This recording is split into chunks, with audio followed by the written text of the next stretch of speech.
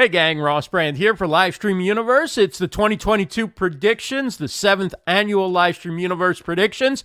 And for our third video, we have an old favorite, somebody I've been watching all the way back since 2015 in the Blab days. He's a talented video creator, William Slaise. Bill Slaise is the man, and he shares his insights for 2022 and live streaming. Take it away, Bill.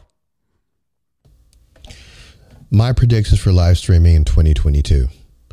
The first one is the larger platforms such as Facebook and YouTube will call for them to be regulated by the government. Why? To avoid any type of liability that could occur from content creators, as well as any agendas or narratives that are perpetuated on that platform. The second prediction I have for 2022 is there will continue to be an outgrowth of new platforms. And the reason for this is many people are being censored on the traditional large platforms, and they too will have the desire to have a place where they can also share their content and create their content.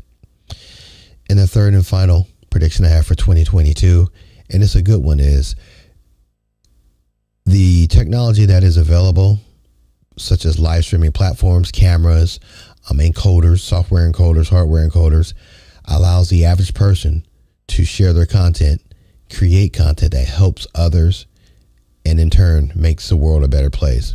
This will continue to grow at an exponential rate, even bigger than what it has in the past. One thing that this, and I don't want to say the word, this lockdown that we've had for the last year and a half, almost 2 years, one thing that it has shown us is people still want to stay connected, and people are still consuming great content. And one of the best ways to create great content, as well as cut down your editing time, is to do things such as do live streams.